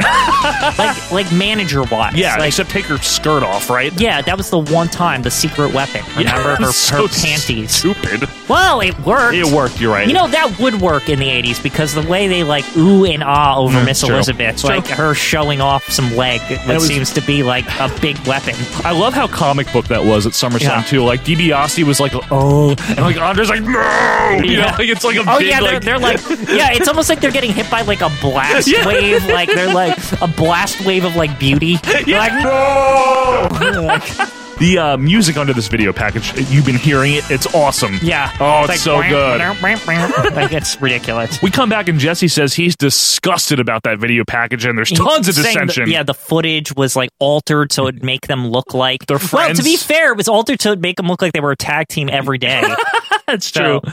Let's go to Mean Gene with the Mega Powers. And I note to you right here, the first we see Elizabeth in the Mega Powers. Yeah. Elizabeth, like, extra dainty looking. Yeah. Like, she has like doilies all over her. Ruffly dress. Yeah, like it's so obvious because if you know this show, like what happens to her, like they're making her look like a waif, like a damsel in distress. You like flicked her, like she would like turn to dust. Correct. Like she is so dainty and like delicate untouchable, and little flower. Yeah, and just like it's ridiculous. You know what's weird though? She is less concerned than usual. She's all happy, which I rare. think is weird, and it bothers me because it's like, okay, really? Because the Hulkster's here, she's gonna like. Where's the Randy? I mean, we'll get plenty of that. This is like the most Randy she ever gets, but this is the Randy trademark. This is where it comes from. Where it comes from. This is the source material of Randy. The source code. It is curious that it starts off that she is not even like concerned. No, not at all. She's all happy. Yeah. Hogan goes on and on about love and the love that Macho Man has for Elizabeth, the love that I have for Elizabeth, the love that we have for each other. Right. And when he says that, like, the love I have for Elizabeth, he says brother and sister after, but there's this brief pause and like Savage is like, what the fuck? Like he like makes like that face, like he's like, is this guy serious? Like It's true. Like, this is my girlfriend. Like, what the hell are you talking about, asshole? Then Savage is like, oh, the handcuffs broke Elizabeth's arm or something. What the hell is he talking about? Okay, so this is a thing that I always noticed back then. Like, everyone that ever got handcuffed by the boss man, they act like the handcuffs like have like razor blades in them or something and like will kill you. Right. Like, they're acting like Elizabeth was out with like sore wrists or something for weeks. Out of action. Yeah. Now, to be fair, she is all dainty, so she has 0 HP. Like, obviously, handcuffs would hurt her a lot. Yeah, the reason to be out of action with sore wrists has nothing to do with handcuffs. It's the good thing about Savage here is he does not make none whatsoever, unfortunate Twin Towers references at all. No. Nothing. That pain won't stop until the Twin Towers come crumbling down.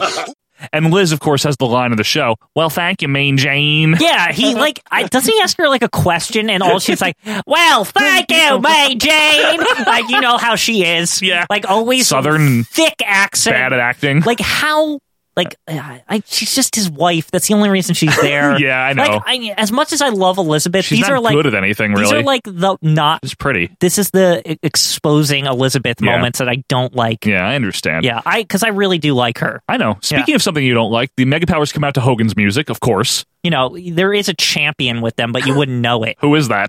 Yeah, who's the what is it, Miss Elizabeth? You would think so. Yeah.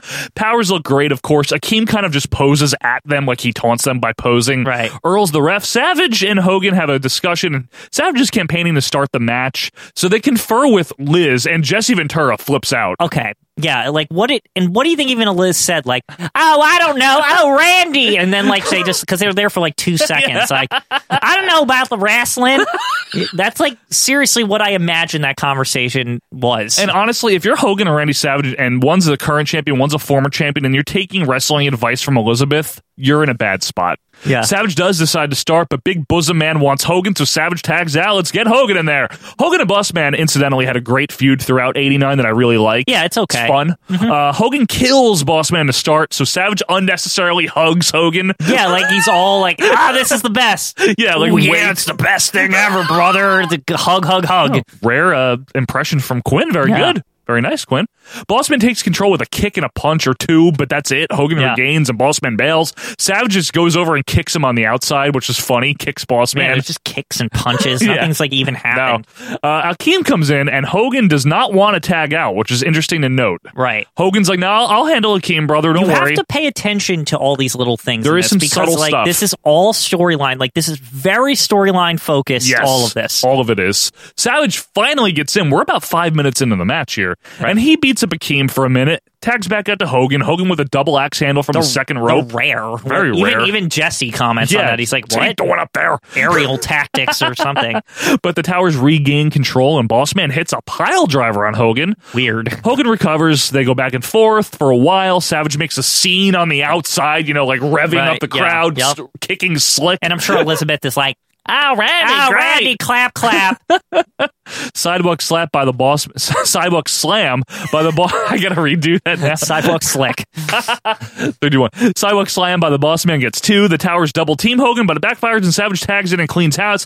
Flying body press to a teetering Akeem, which we love the teetering. Okay, this is funny because Akeem does the teeter for like a little too long, and it's like so unrealistic. Comic book. It's like he gets like poked and he's like teetering like the whole time as Savage is like getting up to the top rope, but it like takes a bit.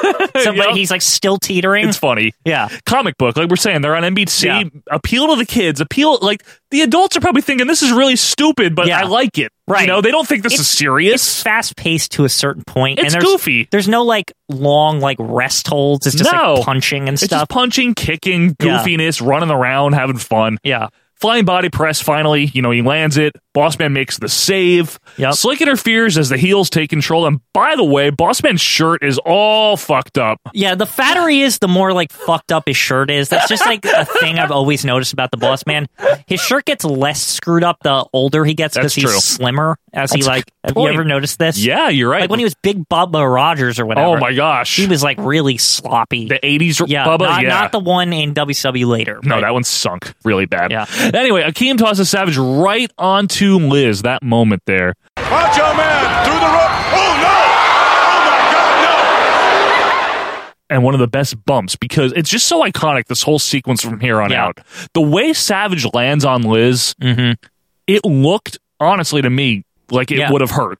And like I said, the visual of it, this is where actually the wardrobe thing with Liz is why I brought it up makes sense. Right. Is because, again, she looks so, like, helpless. Dainty, helpless. Like, man, that big 250-pound guy just, like, landed on her face. Landed on this, like, 90-pound little woman. Like Southern little belle. Yeah, Southern belle girl. And, like, is she dead? like, I don't know. Right. Because they act like it. They do. Hogan actually gets out there first, and Savage isn't having it, but Hogan's tending to her. And Hogan is acting like she's dead while the towers are, like, comically killing Randy Savage in the ring. Okay. Hogan's like, oh, God, you know, like... Here's where it all begins, right? Fawning over Elizabeth. Savage is getting his ass kicked. He finally makes a comeback. Hogan's carrying in a great visual. Yeah. He's carrying Elizabeth with his arms outstretched. I will say, crying. Even though the sell by Elizabeth is goofy, how her head's, like, back. Like she's dead. like she's literally dead or something. Yeah.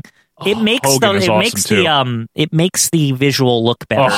Hogan's just carrying her like desperate, getting her backstage. Now gets her onto a stretcher. This is where it gets like out of. I have problems, and I think it's unfair to Randy Savage. And we'll discuss briefly after. But as he's loading her onto a stretcher, there's a guy in the crowd yelling, "You're a good man, Hulk Hogan! You're a good man, Hulk Hogan!"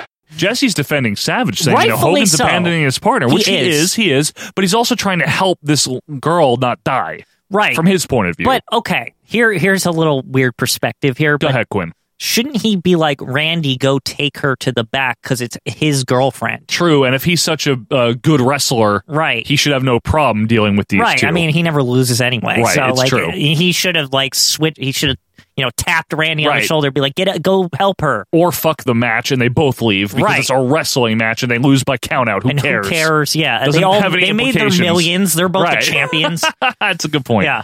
So we do go backstage and Hogan is running with the EMTs. He's so dramatic. He's like, somebody help us, Jesus! Like all dramatic. Calm First down. of all, there's like doctors there too. Yeah, they know what they're doing. What is he doing? Why does he have to be there? Last I checked, it wasn't Dr. Hogan. Yeah. We go to a concrete medical room while Hogan's flipping out like, oh, God. Oh, God. The doctor's all calm, by the way. The doctor's just like taking her pulse and stuff, like he's doing nothing. And then a line that really incenses Quinn is, he didn't mean it, Randy didn't mean it, Liz. Okay. This is where I can't side with Hogan. Why is he like twisting this around? Like Randy would have meant it to begin with? Yeah, like it was a question. He got thrown onto her. Right. It wasn't like he punched her. And she even saw it. Like, what, did she have amnesia after this?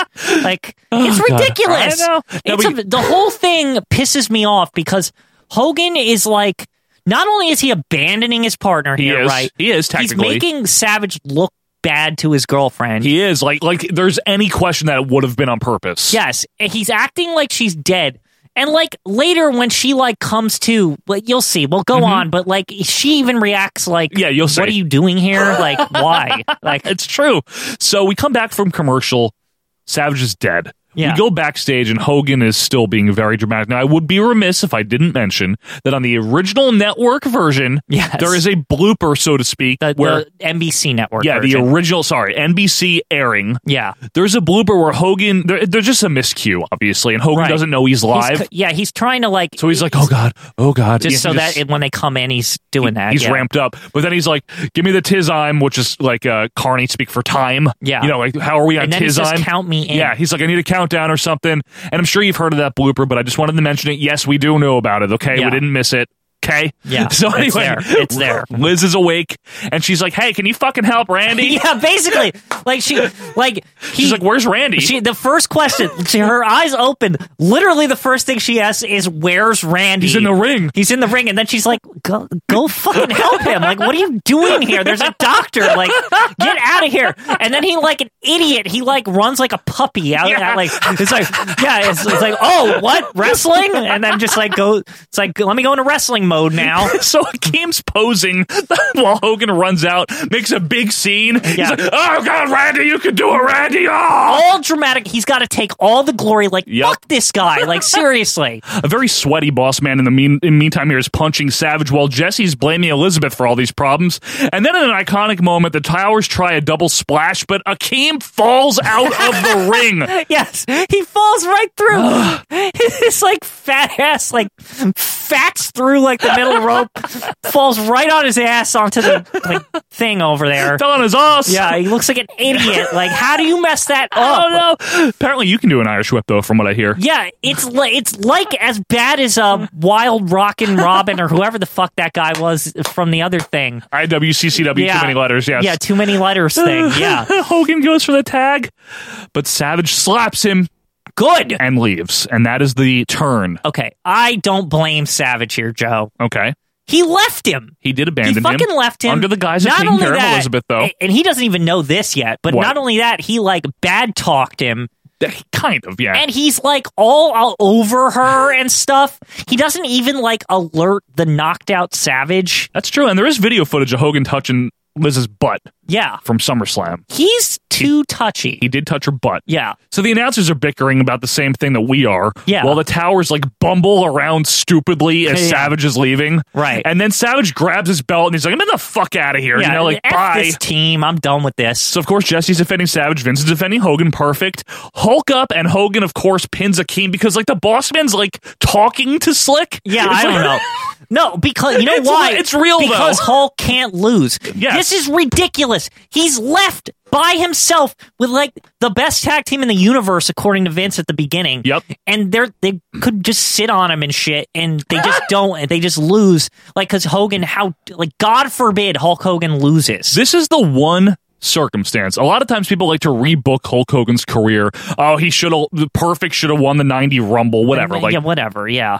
Hogan's career is great as it is, WWF, but he doesn't need to win this. This match. is the one time I would go back and I would say Hulk Hogan should have lost this tag match to two huge guys. Right. Because that way at least Savage abandoning him has consequences. Right, exactly. And that's the big word is consequences. Is he shouldn't be invincible without Randy Savage. Right. Because that makes Savage look like he's useless. Correct. Right? It builds a little more intrigue for the WrestleMania 5 match. Right. The way they portray it here is like, well, if Hulk could beat the Twin Towers by himself, he's going to kick Randy Savage's ass at WrestleMania. Like, it's not even a question. Who Quinn. cares? And that's where I'll say Hogan should have lost this to just flagrant double teaming. Yeah. Slick's distracting They the should ref. have, like, double splashed him or Right. something shitty like Right. that. Like, just something. That would have been fine. Yeah. I still think Hogan should have won against Savage at WrestleMania 5. I know other people say Savage should have won, but Hogan should have won. I think Hogan should have won. It was time. It's what you do with the company. Right, exactly. You have Hogan win the switch belt. at WrestleMania. Yes. That's how it works. And he was still the face of the company. You Right. needed Hogan to carry the company. But he should have lost this match here. That I will say. So anyway, Hogan handcuffs Slick to the boss man, and then he gets the hell out of He just, there. like, runs away. No posing. Yeah, because Elizabeth. Because Elizabeth and Savage, he's pissed at Savage. So meanwhile, backstage, Savage is yelling at Elizabeth. So this is where Savage is a jerk. Okay, but the yelling at this point is like sort of acceptable and understandable, right? He's saying Somewhat, yes. He's saying things that are logical, like you guys, like you're putting You're me in the overshadowing back me, seat, right. and like I'm He's the jealous, champion, yes. and like, but he's jealous in a weird, like Of justified Hogan. way, Yeah, I know. because like he is the fucking champion. Like he's not. This isn't a lie. That's true, and Like, he won it. He won it. The thing is that Savage, you have to remember, this goes all the way back to 1985. When Right. Savage debuted, the first fucking thing he did, he's like, fuck Hulk Hogan. Yeah, I'm going to beat Hulk Hogan. So, Right. like, he still doesn't really like him this whole time. Yeah, this is all just because like he had conquered the mountain, like he's at the top. So I guess I can team with Hulk Hogan. He's now. still got unresolved issues with him. Right. That he was never a good guy, And really. Elizabeth knew this from day one. She so was a what jerk in the fuck beginning. Did she expect? That's right, Quinn. Like, what did she expect to happen? Plus, people have a history of turning on Hulk Hogan because he's an asshole. Right. Paul Orndorff. I mean, for almost like a year now, he's been acting like a total dick.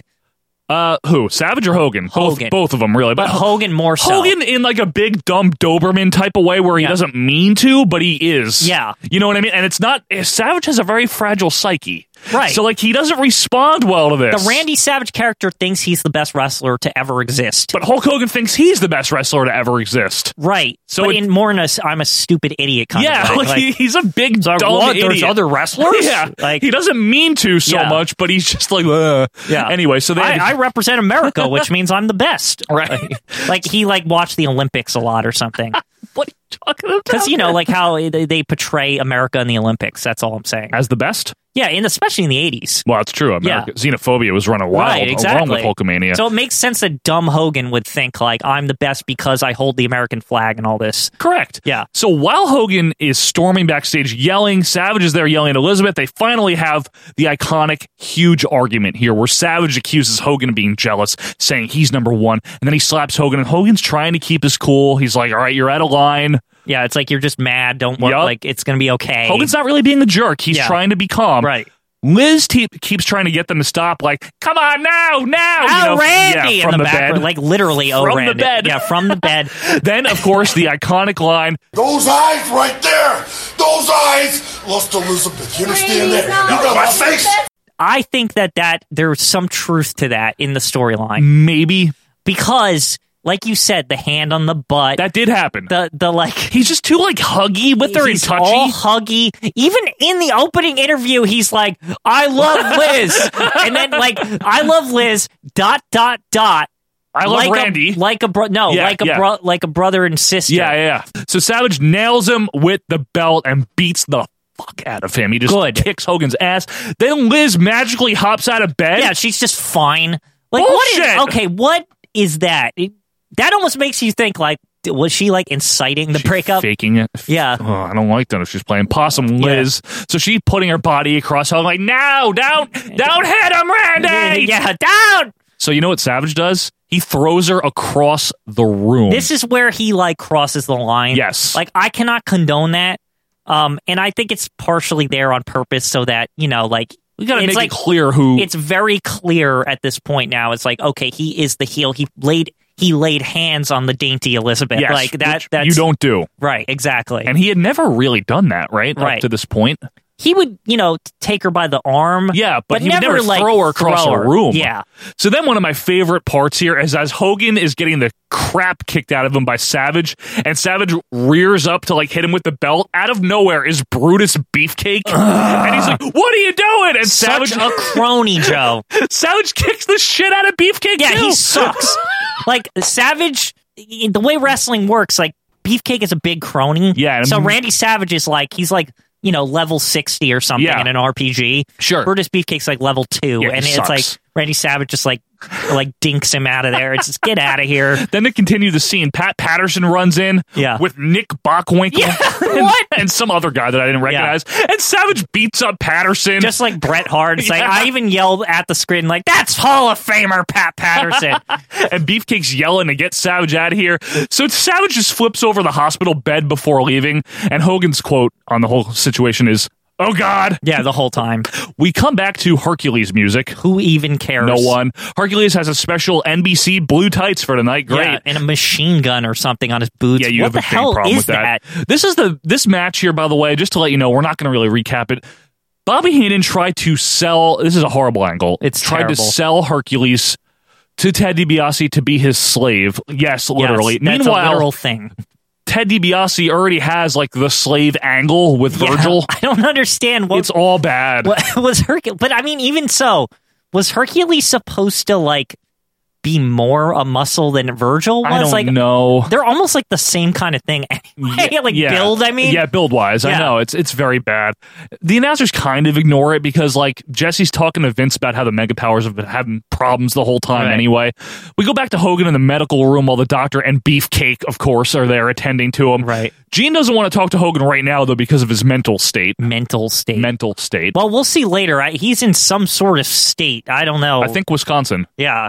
DiBiase enters to no music with Virgil. It's the green suit edition, so you know it's not. It's the it's the action figure nobody wanted. The green one, yeah. The green one. The black suit's good. Yeah, I gotta say though, it must cost a lot to get like a custom green shiny suit. Only the $1 Million Man could do that. Well, everybody has a price, including a tailor, apparently. The color of money. That's right. Joey Morella's the ref here, as Quinn, like we said, has a big problem with a machine gun on Hercules' boots. It's weird. Isn't he supposed to be like a Roman god or something? Yeah, like, Roman god, exactly. But he beats up both of them to start DiBiase and Virgil, including a big Gorilla Plus slam. This is not a match that matters, so DiBiase takes control while no one cares. Clothesline fist drop, double axe handle. DiBiase goes for a vertical suplex. Hercules reverses. DiBiase stays on offense, though. And you mentioned to me, Quinn, how generic of a name Hercules is. Yeah, I still hate it. It's just kind of like, I'm Hercules, right? Like that everyone knows what that is, but it's somebody else. Right. It's like if you came out and you were like, I'm Superman. That's my wrestling character. Like, I'm Batman. Yeah, like, I got you know what I mean? Spider-Man, like, yeah, which they like, tried, actually. It's like you're like when you wrestled as a kid, and then like your younger friend would come, you'd think of like a cool name, and he'd be like, I'm Batman. Right. Like, and it's like, what? No. I like that. That's not wrestling. Yeah. Dumbass kid. Who is this kid anyway? And I'm going to talk to him. Yeah. So anyway, Hercules with the power slam, and he herks up. Like, he's like, oh, yeah, I'm you know, it's a really bad Hulk up. Yeah, it's terrible. And then Virgil wraps a chain around the corner, and Herc slams DiBiase into it. So we're like, oh, shit. Yeah, DiBiase's like, going to DiBiase lose. is going to lose. This is surprising right here because DiBiase kicks out. Yeah. For 2. So Herc rams him again. And then he hits his finisher, one of his finishers, the torture rack, essentially. I forgot that was even his finisher. And Morella's getting rid of the chain. And as Joey Morella's getting rid of the chain, Virgil trips Hercules. DiBiase wins with a roll-up while pulling the tights. It's funny. That's all it took after all that. After like the chain and everything. Yeah. It's like, this match sucked. It really did. It wasn't I don't good. know why it was there. Yeah, it was just there because they needed their air or something, I guess. While Hogan's like huffing and puffing in the other room. Virgil hustles DiBiase the hell out of there. And then we go to the medical room again where Beefcake has a shirt on again. And I say again because there's another blooper that I want to mention, and it's not on the network version, but there's a scene right while Savage is attacking Hogan. You briefly see Beefcake come into this shot early, and he's got like a yellow shirt on. Right. And then he quickly leaves. And I then think I've seen that one before. When he comes back, he's got no shirt on, but now he's got a yellow shirt on again. Gene gets a word with Hulk Hogan. Oh, God. Yeah, he's like acting like he has like a big migraine or something. God, you don't think so. Randy! Hogan grunts a lot and mutters Randy or jealous or something, and then he like Frankensteins his way out of the room as we go to commercial. Yeah, what is this? So at the end, he's just like, Randy, jealous. Yeah, he literally turns into like the Incredible Hulk. Yeah, like, the actual Hulk. They might as well painted him green. The Lou Ferrigno. Yeah. He might as well like tag team with Lou Ferrigno after this. Mouthful of crackers. Yeah. So backstage, Hogan is going Hulk, and he's throwing shit around, you know, slamming doors, beating up Jim Neidhart, beating up Shawn Michaels, almost beating up Brett, but not quite. Weirdly, Shawn and Brett are like right next to each other. Like, what an odd coincidence. And we end the show with Hogan kicking open a door. Yeah. That door would lead to his second world title. Thank you. Mm-hmm. So, I want to give an honorable mention. Marty Jannetty was actually the last person to be seen. He was there. Now, this was a very good experience. Not as good as the first main event, I would say, Quinn. Not even close. Not even close, right? Like, it doesn't even touch it. And I think a lot of it's also due to the fact that there's like no undercard. Right. Like, at least we got the Savage. Right. On the other one. Yeah, it's like the two-pronged attack. This was an overcard. Yeah, this is like, here's this thing. When they went to commercial after, like, the initial Savage thing, that was like 38 minutes into the show. Oh, wow. Yeah. Wow. Yeah. That's pretty lit. It was like the whole fucking thing. That's almost all about a 45 or 6 or Yeah. something. Now, this is what else happened on this card here in Milwaukee on February 3rd, 1989. Yeah. I'm going to give it to you real quick here. We had Andre the Giant pinning Jake Roberts after choking him. Was this during the whole, like, I'm afraid of slugs? Yes. We had Jacques and Raymond Rougeau defeating the Hart Foundation when the special ref Brother Love counted the pinfall on Brett. I wonder if that was about when you were the special ref there. Don't be down seen, huh? I wonder if that was a Coliseum video at some point. It was, Quinn. Best of the WWF Volume 20. Oh, really? Interesting. The That final. sounds like such a Coliseum video match. Yep. Now, here's one that aired on primetime. I'm going to tell you the match first, and then I'm going to give you the date when it aired on primetime, Sure. okay? So the match was the Ultimate Warrior, Intercontinental Champion, pinning Greg Valentine. Fine. Yeah. This is February 3rd, right? You know 89. Yeah. right? You know when it aired? June 19th, 89. Oh, my goodness. They really didn't give a shit about that. No, they're like, here's a show. Who fucking cares? Yeah. Then we have from the February 20th, 1989 primetime. One of my favorite moments in yours, Quinn. We have a match with Demolition defeating the Powers of Pain. But do you know what that is mainly notable for in our lives? The Axe's eyes are closed. He can't open them. That is exactly what that is with the ceremonial salt and all that stuff. Yeah. That's a ceremonial salt that Fuji always carries. And then we also have, this is interesting, Arn Anderson and Tully Blanchard defeating the Rockers. That happened on that show. Were they debuting then? Was that like their new... They were there, but... Were they in 88? Were they there? Yeah, they were there. Because I only really associate them with 89. No, they were there in 88. Brutus Beefcake did wrestle on this. He fought perfect to a double DQ. I bet you he wore white tights. I bet you he did. Yeah. Because that's what he's got on, right? Yeah. And Duggan pinned Dino Bravo like anyone gives a shit. Fucking Dino Bravo. How the hell does this guy sneak on everything? And then the main event happened, the show that we watched. So those are actually the last two matches of the card. Right, okay. Was the televised thing. Okay. So there was a huge undercard there with a lot of talent. That's why Brett was there and Shawn was there and all those guys. Okay. So overall, that was good. Not as good as the first main event, though. Nowhere close. But better than the one that would follow, which was the Hogan Savage one in 90. Mm-hmm. I'm sure we'll have to watch that and review that one day. We should touch that up one day. We should do that. That was the one where like Buster Douglas was the ref? Yep. Yeah. So, folks, we hope you have been enjoying this season here, Season 7, as we wind down. We only have one more regular episode next week, and then we'll have the finale in 2 weeks. So until that time, please continue to reach us by following us on Twitter if you haven't yet. You can tweet at us. You can email us at ovppodcast@gmail.com. Please join the Facebook group. If you want to donate, get some exclusive content, you can do that at patreon.com/ovppodcast. And, of course, please leave us a review on iTunes. We would love that. Have a great rest of your day, though. Have a great rest of your week, and we will see you next week for episode number 69. See ya.